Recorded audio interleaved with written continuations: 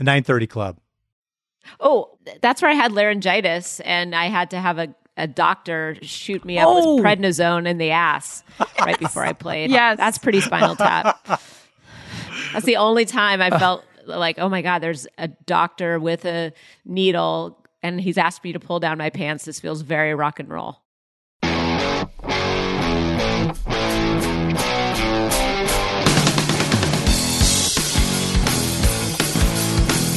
Hello, Cleveland!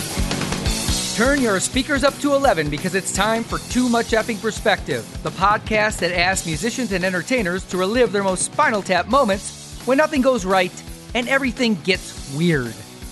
I'm your host, Alan Keller, a comedy writer in LA and former lead singer of the least heralded Chicago band, the Falling Wallendas. And I'm your co-host, Alex Hoffman, former tour manager for PJ Harvey and former lead singer of the least heralded Milwaukee band, the Vainglorious. Our guests today are Corin Tucker and Carrie Brownstein from the group rock critic Grail Marcus called The Best Band in America, Sleater-Kinney.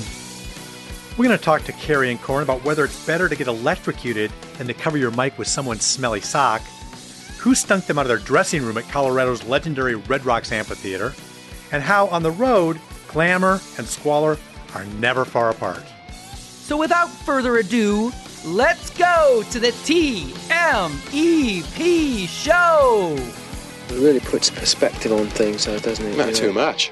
There's too much that's perspective now.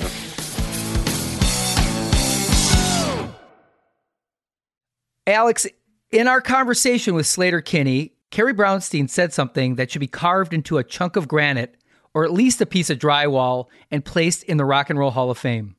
What quote would that be, Alan? She said, glamour and squalor sit side by side on tour. Mm-hmm. And it's so true. I mean, the amount of crap a band has to put up with for that 45 minutes or so of glory on stage is daunting.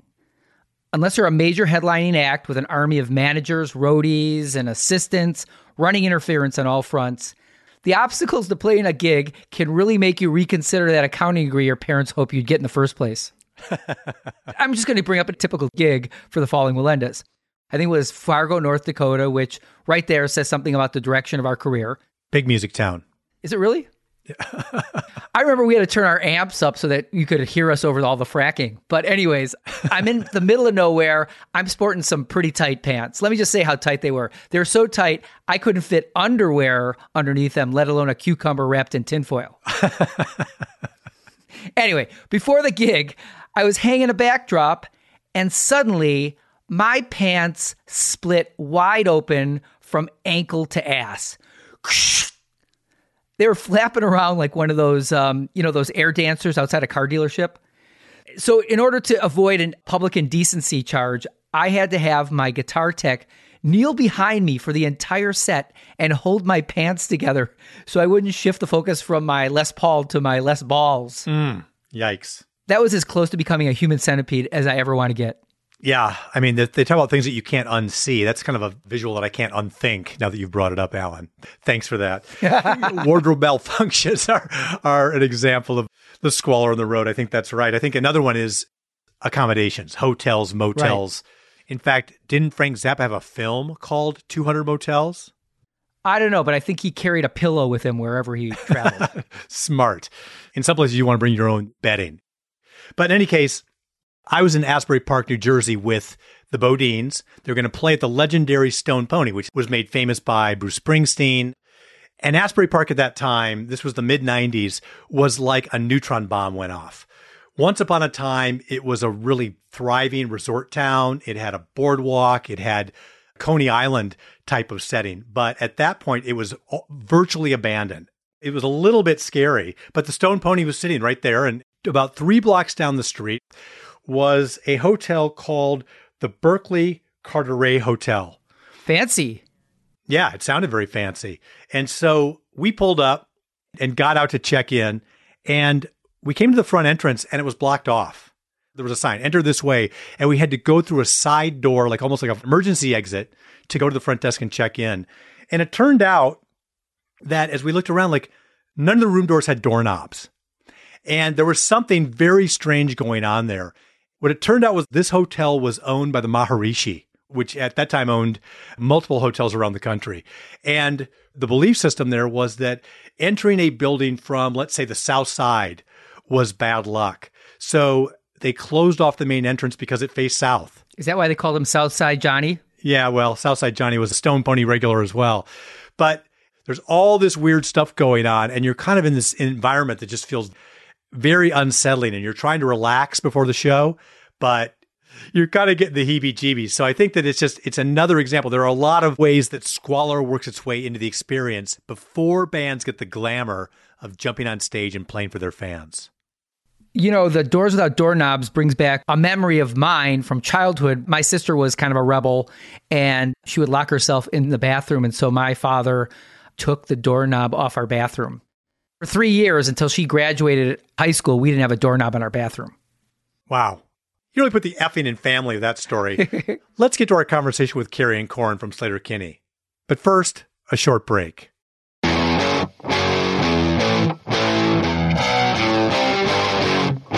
And now our discussion with the band that is more animated in real life than they were on Bob's Burgers, Sleater-Kinney.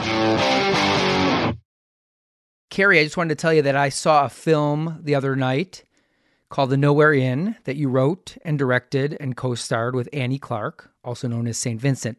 And I thought, wow, here we're doing a podcast with you about a mockumentary. This is Spinal Tap, and you just made a mockumentary. Is that a good way to characterize it?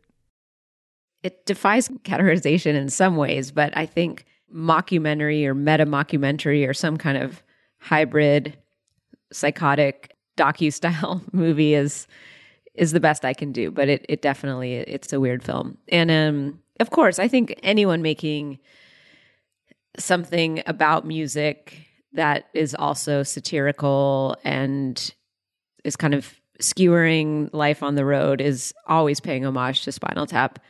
Rewatching it in advance of this interview, I was like, oh, so many references have just embedded themselves in our culture. The provenance was Spinal Tap, whether you know it or not. Well, you know, the opening scene of the movie is the inversion of the limo scene in Spinal Tap, where they close the partition on the chauffeur, Bruno Kirby. In this one, Annie Clark gets the partition closed on her. Yeah, it is the inversion of that, and it's the bad omen for her, as it was probably a bad omen for Bruno Kirby. But actually, he probably did fine. The rest of the band it actually went bad for that band too, so who knows? Well, Bruno Kirby died, so I guess maybe it was a really bad omen. That's true. Okay, on that cheerful note, let's get down to brass tacks. What are your favorite scenes in This Is Spinal Tap? My favorite scene is definitely the party scene. And I love that it starts out with Fran Drescher and she's just looking gorgeous. But the band is all like, who is this? What's happening? You know, like they're so clueless. They don't even know who this is. She's just like smoking and glamorous, like, oh, boys, come over, you know, and it's so clubby and there's so much going on in the party scene that I absolutely love. Have you had Bobby Fleckmans in your music career? Absolutely. Absolutely. She's actually cool, right? She's actually smart and funny. I mean, she reminds me a little of Megan Jasper at Sub Pop, right? You know, just like this woman that's fully in charge. She's also from the East Coast. She's got a bit of an accent. She's very outgoing. And she just, you know, she's great. I love her. She's probably my favorite character in the movie. There's so much going on in that scene. Isn't it the cold sore scene too? Yes. Yes. That part is just so random where you look up and you're like, wait, what? I guess originally they actually had the instance where they both contracted herpes, but they ended up taking that out and just making it a sight gag, which is so great. Yeah. I think that's actually better. Carrie, I want to ask you, what is your favorite scene in This Is Spinal Tap and why? I really like the scene at Elvis Presley's grave. It's so abject. And I don't know, it's just kind of this like quiet, weird scene.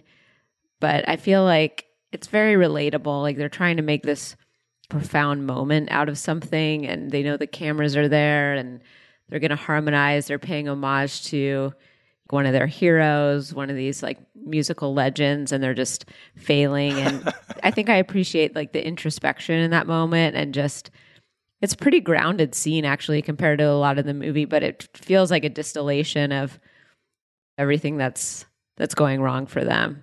So yeah, I like that one. Well, that's a too much fucking perspective scene. Yeah, it's like our title track. Have you been to Graceland? I have, yeah. I think we went on tour. You have to go. It's obligatory. What's it called? The Safari Room or the Cheetah Room? What is that? The Jungle Room. Oh, the Jungle Room. I knew it was some Marlon Perkins special in there.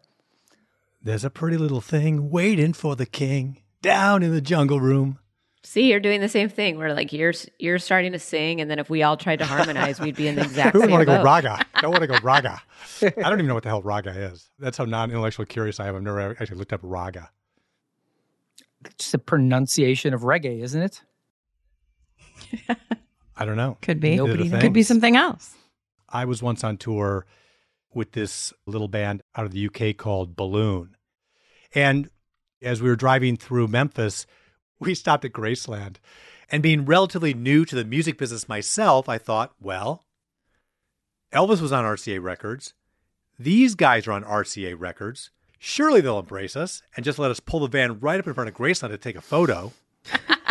And so we tried to convince them that was the right thing to do, but I got shut down on that one. Anyway, you guys were just on tour with Wilco, and there's a couple of headlines that I found in looking at things, and I just want to throw these out there, and then I want to hear what some of the great experiences that you both want to share with us. Kansas City Magazine said, KC COVID fallout. Wilco and Sleater-Kinney show moved from Midland to Grinders after Garth Brooks fiasco.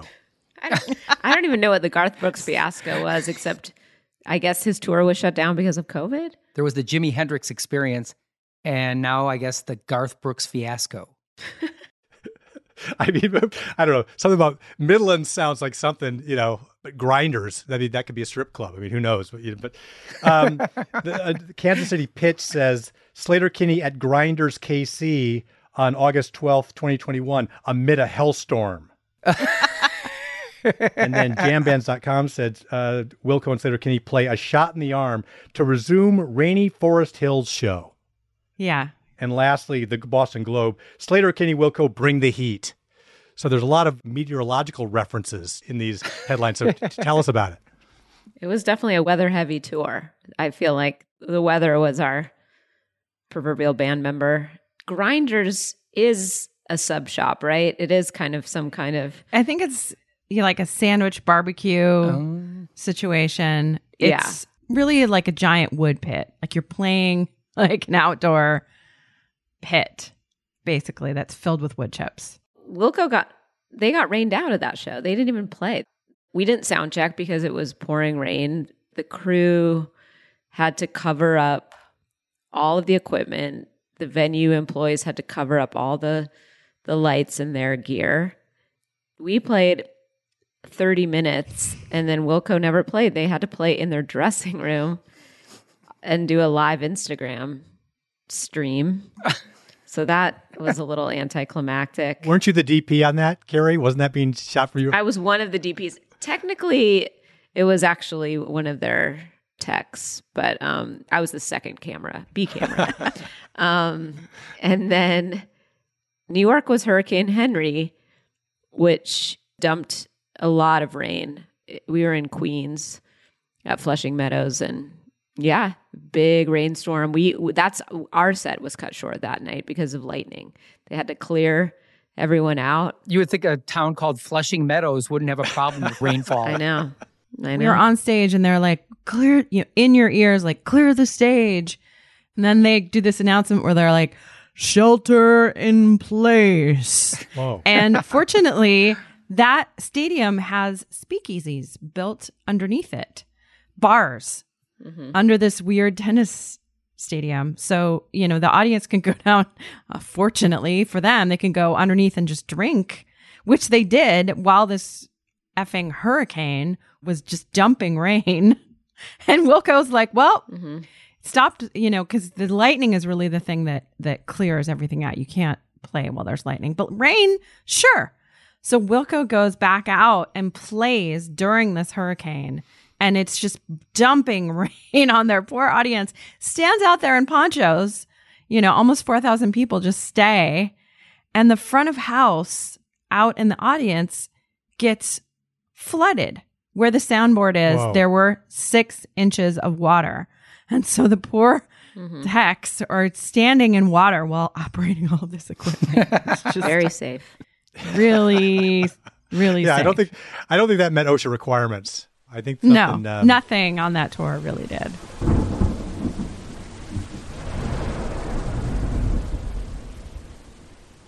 My band was known for being meteorologically challenged. And every time we played, even indoors, there would be like a tsunami or something. And I got electrocuted so many times, you could have run a model train set off my lips. Did you guys ever get zapped bad? Oh, Yes, so definitely. many times. Yeah. I've been shocked so intensely that like I basically just see stars and wow. definitely in the early days when, particularly in Europe, there's always grounding issues, or you'd try to sort of configure like, oh, I'm sure if we just use this adapter that's not up to code and act like we can plug your American amp into this British plug. It just, it was lots of hijinks like that. It's fortunately been a long time since I've been shocked, but that can really fry your brain. It feels pretty intense. It's really one of those things that just makes you angry, and people don't realize it while you're like trying to sound check or whatever, and they're like, "Oops, sorry," and you're like, "God," and trying to keep your cool and go on with the show, but it's kind of impossible. And then sometimes they'll just be like, "Put a sock over it." Oh, that's so gross. That is the worst. Like, we're just gonna put like a little muffle here, but you're still physically being shocked the entire time. But also then smelling someone's sock. Ah. It's very derelict. Come on, you two are punk rock. That's just like the day to day, right? Yeah. That's the day to day. That's the dream. That's it. That's living the dream. When you're using someone else's mic ever, It's so gross. When you can smell the breath of someone else, like the mouth smell, the saliva of someone else. I played after John Popper. Oh. Yeah, from Blues Traveler, and I had to go in his mic, and it smelled like, a grinder. Yeah. Smelled like a I was gonna say, grinder. when you're playing at CBGB, you're smelling Joey Ramone's breath 20 years later or whatever.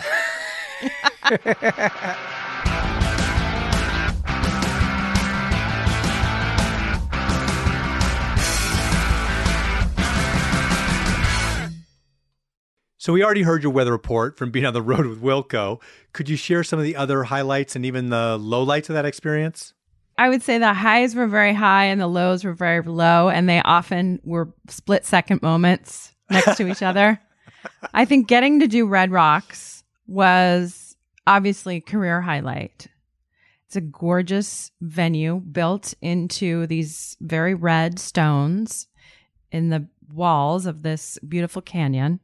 Very famous. Every big rock act of the 70s and 80s has done it. Backstage is up above the main stage. There's this weird little cave you just take a little stairway up to, and it's built into the side of this mountain, this canyon or whatever you want to call it. But it literally is a cave, right? So you open a very heavy door, and it's several rooms, cave room here for the crew, and then there's a couple of rooms for the band, but it's this long, windy cave where they had to bring our wardrobe cases up here and bring all our stuff back there.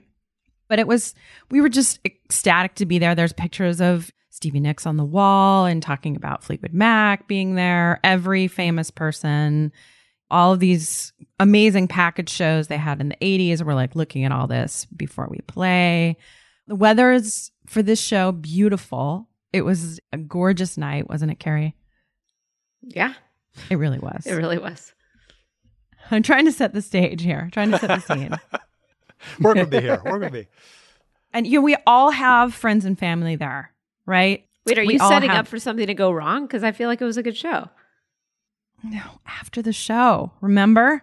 No. Oh, all right, let's just tell the story. Okay, so we play this amazing show. I have friends out in the audience. Our drummer has his entire family there. I don't know where you're going with this. And we play this incredibly beautiful show. We're like high on life, but it's still COVID, right? So right after the show, we have to go up to our dressing room, right? We can't be mingling out there. We're like doing very strict protocols, right? So we very obediently go right back from the stage into our dressing room, which I mentioned before is like a cave.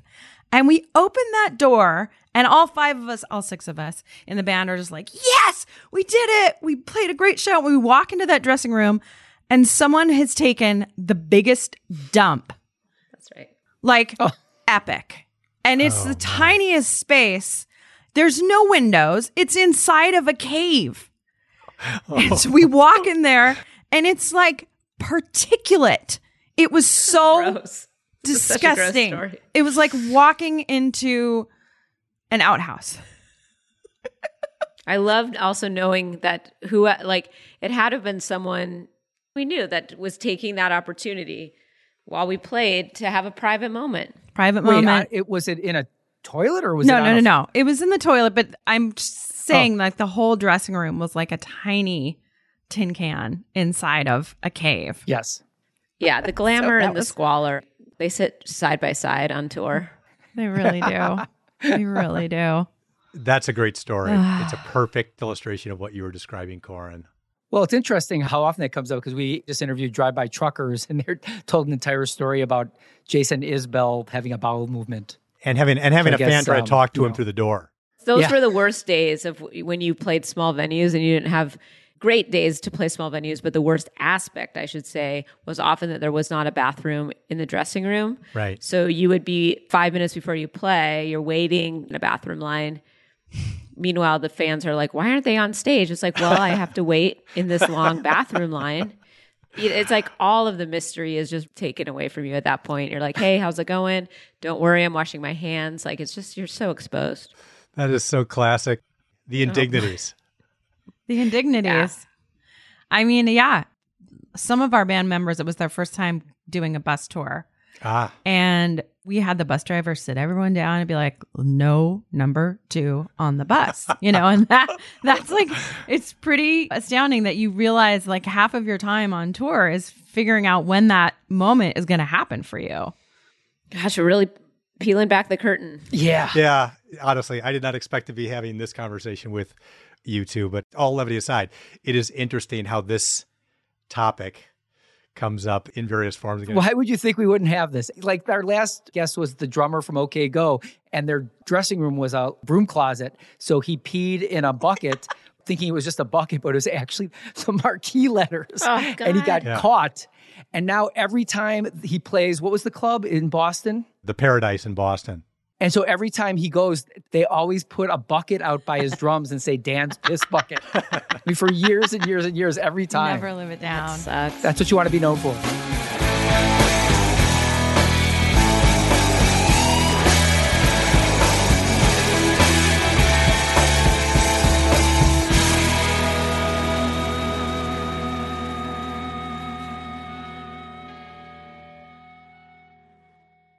I also want to hear about your band, your tour manager, your crew, and trying to crank the machine back up. Any Spinal Tap moments in that experience?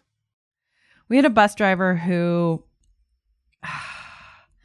admittedly was a bit rusty because after COVID, the buses themselves were rusty, right? They hadn't been driven. So all kinds of things were going wrong. And one night we were bouncing so hard in our bunks, right? When you go on the road at night, you're trying to sleep, but they're going over construction, the rumble strip, just all this stuff in your bunk. And you're like, what is going on? And this one night, we're like actually texting each other, what the F? And Gary was like, I just caught air in my bunk. And we find out the next day, the bus driver had forgotten to lift the hydraulics on the bus. So we were just like flapping around like cargo, just like a bag of bones in the back of this bus. So unsafe. So unsafe. Not as bad as our bus driver on our last European tour, who might have been like one of COVID's patient zero. So like he it was like COVID patient February. zero. It was literally like February 2020, and we had this like really sick bus driver. We were like, man, that guy sounds terrible. I wonder if there's something going around. I was talking to this friend of mine, and the lead singer in his band got COVID in like March 2020. And I said, do you know how he got it? And he said, yeah, we think he got it from Tom Hanks. Oh, wow. Seriously, the guy had dinner with Tom Hanks like when Tom was sick. I would like to get it from Tom Hanks. It's a better COVID, yeah. That's what everyone's Yeah. With PJ Harvey, our bus broke down a block from the White House, and we just took the stuff off. We never saw that bus again. People who haven't been on the road can kind of imagine a little bit how disruptive that is. But my experience is you can begin to integrate with the bus, right? It kind of becomes part of you, and you become part of it when you're out for a while. It's not easy to move out. No, it's basically your home.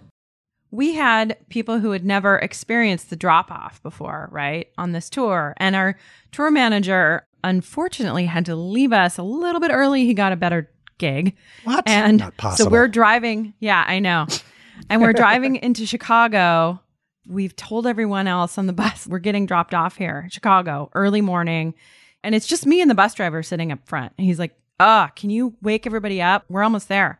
You know, I'm yelling like, get up, everybody, just using my mom voice.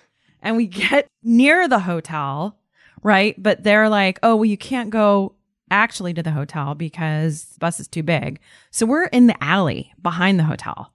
And you can imagine what these people who have been living on a bus, they've never done this before, and they have so much stuff. And the hotel is like, we can't get you to the front. You're going to have to come through the back. The concierge comes out. He's like, oh my word. You know, he's like a very uptight guy. And we are going through the kitchen with like 6 guitars, all of our stuff, backpacks. The drummer is wearing a sombrero and he has a paper bag full of his clothes through the kitchen and into the front lobby of this very fancy hotel. If that isn't a scene out of Spinal Tap, I don't know what is. I mean, that is epic.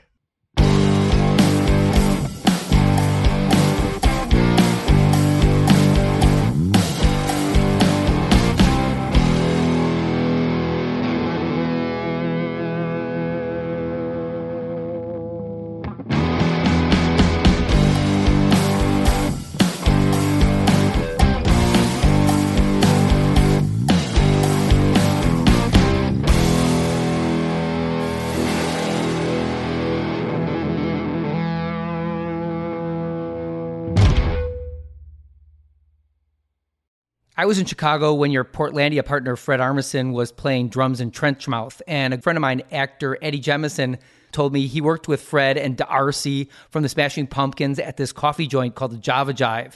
And every once in a while, Fred would just drop his tray and run out of the place and chase someone and say, you didn't pay. But there was nobody there. Which brings me to my next point. Carrie, you made the transition from music to comedy, and I did the same thing. I was in a band in Chicago. I went through the Second City program and started writing sketch comedy. And I basically had 2 different personas depending on what I was talking about. And I've noticed the same thing with you. When I see interviews with you about Sleater-Kinney, you're very serious. But when I see interviews with you about Portlandia, a lot less so. I guess it depends on the interview and the topic. Traditionally, like our straightforward Sleater-Kinney interviews are a little more serious. Like the questions we get asked sometimes are really heavy, like politics and culture. I mean, it's not lightweight stuff. You're sort of reading the room in terms of conversational tone. I feel like it's more of that than what I'm bringing to it. If someone's like, well, there was riots in Portland when we're talking about like the Sleater-Kinney record, like it's not that funny. So I think it's, for me, just more contextual. But what I appreciate, I guess, about having both is they kind of do fulfill like the 2 different sides of me, which don't really feel schizophrenic, feel like a part of the whole. And I like being able to kind of code switch between the 2. That long form video that you both did with the Path of Wellness, right? I mean, there's the reenactments and all that kind of stuff. I mean, there's some laugh out loud moments in there interspersed with the music. I think that worked in kind of a nice way. Yeah, that was really fun. We kept like the music part of that very earnest, but it was fun to kind of just mess with everything else because there is a silliness that both Corin and I have that obviously Sleater-Kinney is an earnest endeavor, but I think outside of the music, we are a little more multifaceted than that. And so it's nice to have an outlet for other things.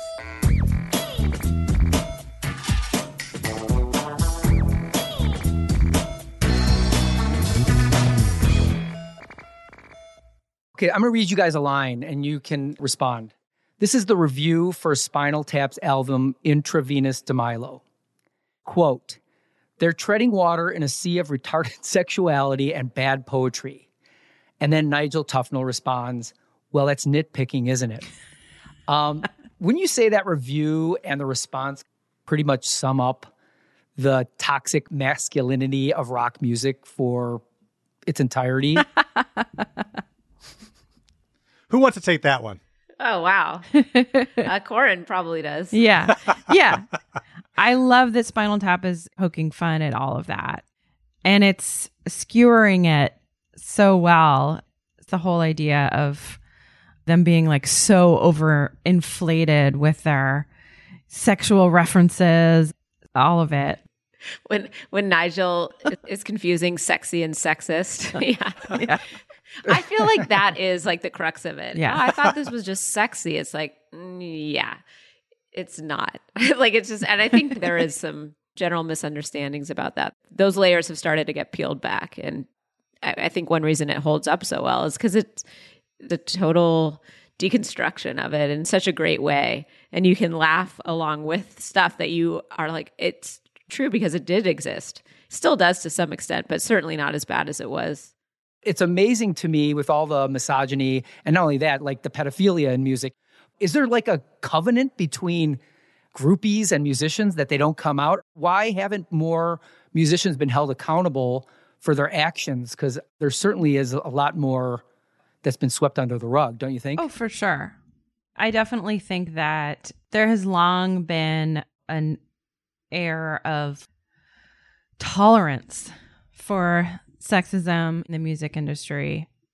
And I think we're starting to get there, but it's still just like taking such a long time.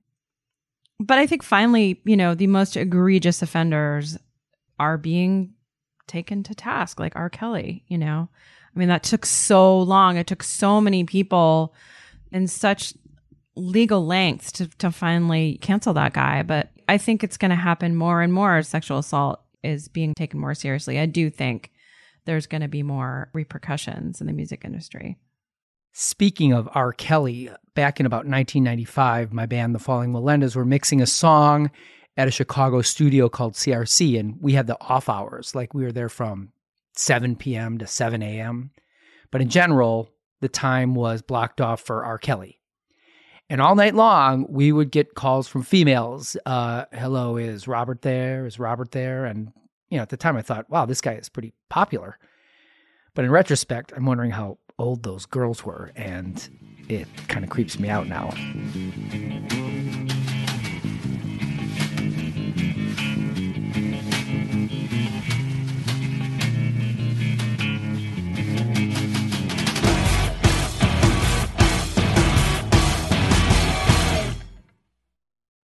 Let's talk about parenthood. So I have an 18-year-old daughter, Sunny, and her favorite bands are Sleater-Kinney, The Breeders, and St. Vincent. Wow, good taste. Yeah, she's got good taste. And I think she'd like my music more if my lyrics, which I wrote long before I was a dad, weren't so aggressively male. Corin, you did a solo album, 1,000 Years, and you referred to it as a middle-aged mom album.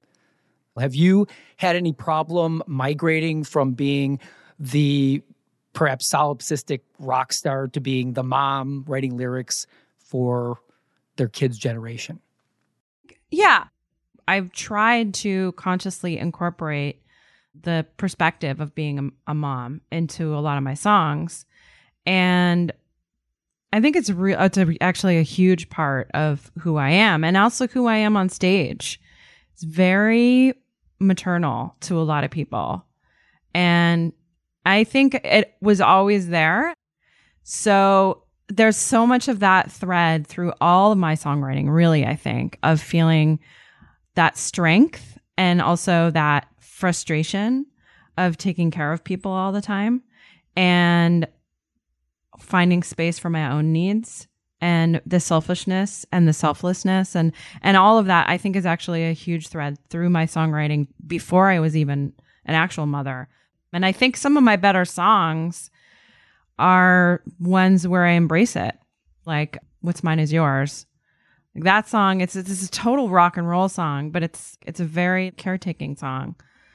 It's kind of about listening to people and telling them how much you love them, and that this mess that we're in, whether it's our cultural mess or a family mess, like we're going to get through this together.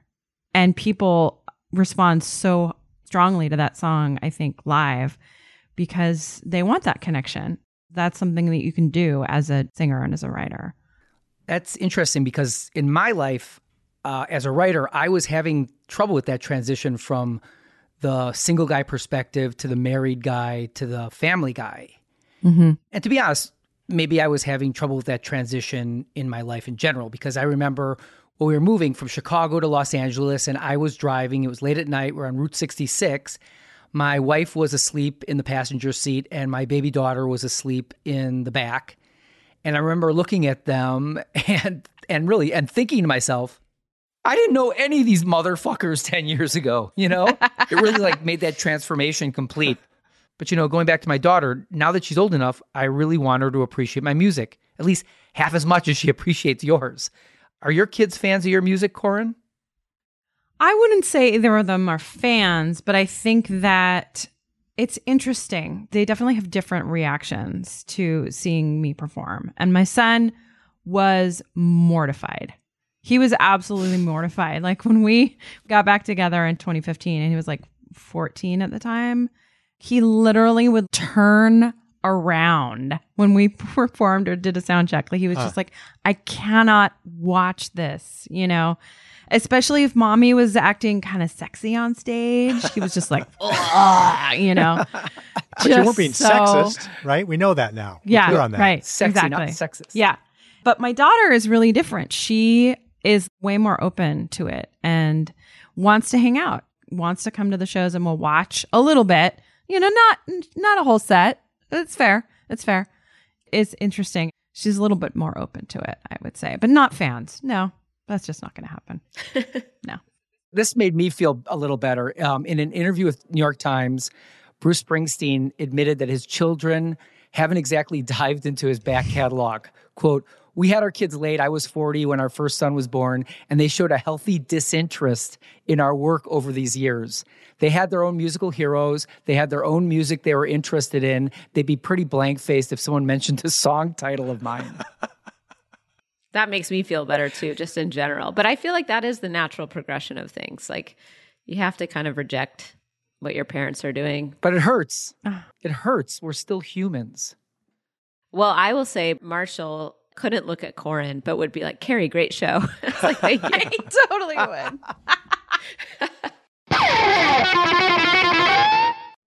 So I'm wondering, do parents ever treat you differently when they find out that you're a rock star?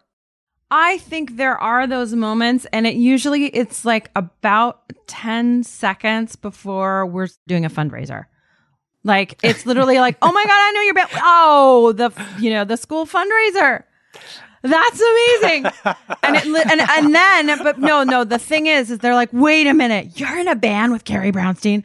Oh my God. And the amount of Portlandia swag that I had to commandeer for the fundraising, it was epic. That's hilarious. Carrie, of course, was always very gracious about it. Signed posters. What if I wasn't? That would be so weird. You know, I used to work for TED Talks. So I tried to bring TED swag for these fundraisers. No one gave a shit. Really? I feel like people love that stuff. They love it for free. They don't want to pay for TED stuff. Oh, right. Yeah. Gotcha. But we had a very typical LA fundraiser where the guest stars were Slash and Slash's wife, who was very boozy, came up there drunk and was like, "Come on, I'll even give you a kiss." And then all of a sudden, all the bidding stopped immediately. And then the musical guest was the Pussycat Dolls. This is for a preschool fundraiser. I love it.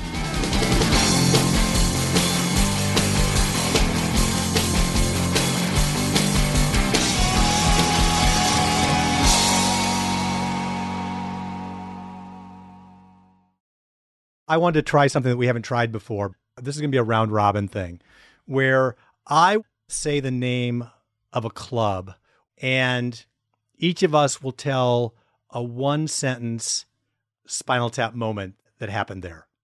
Okay. The 930 Club. I mean, Washington, D.C. Do you remember any crazy stories from there? Aside from just eating those cupcakes? Those cupcakes. Oh my God. Those I remember getting cupcakes. They're cupcakes addictive. there. I feel like I've eaten more than one. Oh, that's where I had laryngitis and I had to have a doctor shoot me up with prednisone in the ass right before I played. Yes. That's pretty Spinal Tap. That's the only time That was- I felt like, oh my God, there's a doctor with a needle and he's asked me to pull down my pants. This feels very rock and roll. It did help me sing. Oh, dear. Well, here's a story about the 930 Club. That was on a tour where, believe it or not, Lizzo opened up for us. Oh, my goodness. How cool. Yeah, Lizzo was there backstage. And I remember looking over and she was getting very cozy with our manager at the time. And we were like, what is happening? But not like in a weird, I think she's just so charming. She's very charming. It It was more about our funny. manager being like, I'm in love than Yeah. Lizzo doing anything. For sure. Funny. Well, those are two good ones. At the old 930, I remember being with a band that didn't get a lot of love. The bands that got a lot of love got to go eat at the Hard Rock around the corner. The bands that didn't get love had a frozen pizza in the dressing room. And I remember sitting in that dressing room, eating my slice of frozen pizza and seeing a rat crawl across the HVAC pipe or whatever it was in the dressing room. So that's mine. Okay, next one, CBGB. Well, Corin and I, in such an amateur move, you know, lots of shows at CBGBs are late. We were on at like 11, and we thought, let's go to the top of the Empire State Building before we play. I think we loaded our stuff in. We were like, let's do it. And we did it. I still have the ticket. We went to the Empire State Building. Went to the top, came back down, and played a rock show. Not bad. That's pretty cool. The ultimate tourist experience in New York City. That's awesome. Mine is that when Radiohead played there, Creep was huge on MTV. They put it at number 5 in the set because they didn't want it to be like the big show ender or whatever. After they played Creep, Tom said, okay, now the MTV crowd can leave. Did they? Classic. No. That's such a 90s move. Yeah. Yep. Yeah. All right. 40 Watt. Oh, yeah. Oh, yeah. Well, 40 Watt in Athens. I mean, mostly I just remember hanging out with Vanessa from Pylon at that cool record store next door to it. And also, Yo-yo. that's Little where I yo-yo stuff. found the Raincoats record that before it was reissued widely. Finally found that Raincoats album. I have a good story at 40 Watt. What is it? I don't think I can tell it. I can't tell it. I'm sorry. Okay. Well, thanks for that. So, do you want to do the outro, Alan? Yeah. Where can your fans find your stuff, find out what's happening, your social media, whatever you want to promote or whatever you want to, how you connect with them? Your fans know this. Our listeners, where can our listeners find all Yeah, those who our know listeners. this? So our website, SlaterKinney.com. Obviously, the Slater Kinney Instagram, we try and keep that updated. That's definitely the one that we do personally. Is Instagram. We have announcements about what's upcoming. We're doing a couple shows this fall. Yeah, or you can just come to our houses. You ask where to find us. We're usually at home. What about your movie? I believe The Nowhere Inn is now available to stream on all the usual streaming outlets. Disney Plus? Yes, it's all the usual outlets, but mostly Disney Plus and select theaters. So thank you so much for your time, for your generosity, for your insight. We really appreciate it. Yeah. Thanks for having us. It was a lot of fun. Corin and Carrie, thanks so much. So much fun. All right, take care, All right, guys. Bye.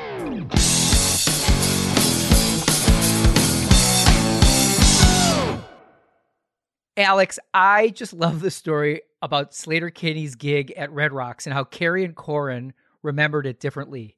Carrie recalled a beautiful night that went off without a hitch, and then Corin reminded her of the stink bomb waiting for them in their dressing room.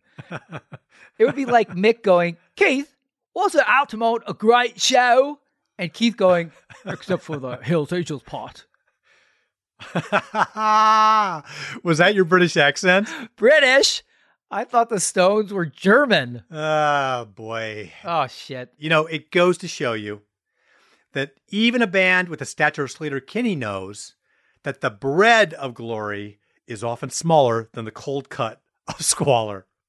But it still makes a damn tasty sandwich. Alex, I think you just made a second saying for our dry wall of fame. Congratulations! Wow. Well, in my acceptance speech, I want to thank God. I want to thank my parents, my wife, my children, you, Alan, our producer, Gretchen, the Rolling Stones.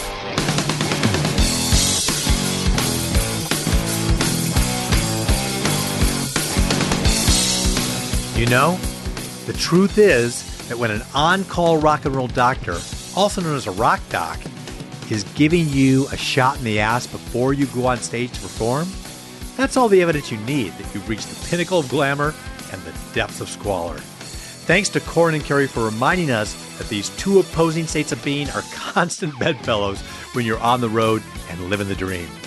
With that in mind, it just makes sense that this week we're recommending you listen to the song Hellhole, the Spinal Tap classic from the notorious album Smell the Glove.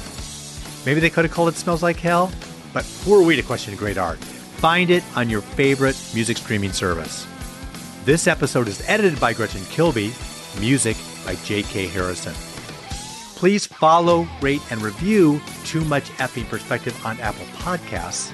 You can also find us on Spotify, Stitcher, iHeart, or wherever you listen to podcasts.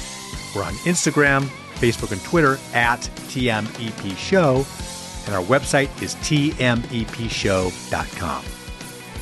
Although it would be as great as having armadillos in our trousers, this podcast is not affiliated with This Is Spinal Tap, and no person or entity connected with the film has sponsored or endorsed its content. This podcast is not affiliated, sponsored, or licensed by Authorized Spinal Tap LLC or Century of Progress Productions. This is Alan Keller. On behalf of my co-host Alex Hoffman and myself, thanks for listening. We're going to close the show with a song called Growing Old, written and performed by one of Sleater-Kinney's biggest fans, my own Riot Girl and daughter, Sunny Ray Keller. See you next time on Too Much Effing Perspective. I bring a lighter with me everywhere I go, but what the hell's the point if I don't even smoke? My lips are dry from the way you kissed me last night. And oh, I wanna die, I wanna lick the ones who left me cry. Take a snapshot of life and validate it online. I wanna burn my clothes and run away from home, but I'm not willing to throw away my phone. Is it cliche? I always feel this way. All of the songs are about being 17. I guess the end of life isn't as interesting. Get drunk and cry off my parents cooking wine. And I don't wanna die, I wanna make the ones who love me cry. Take a snapshot of life and validate it online. I can do it on my own. I don't need your hand to hold, but growing up is getting old. But I could do it if I tried. Getting by with what I'm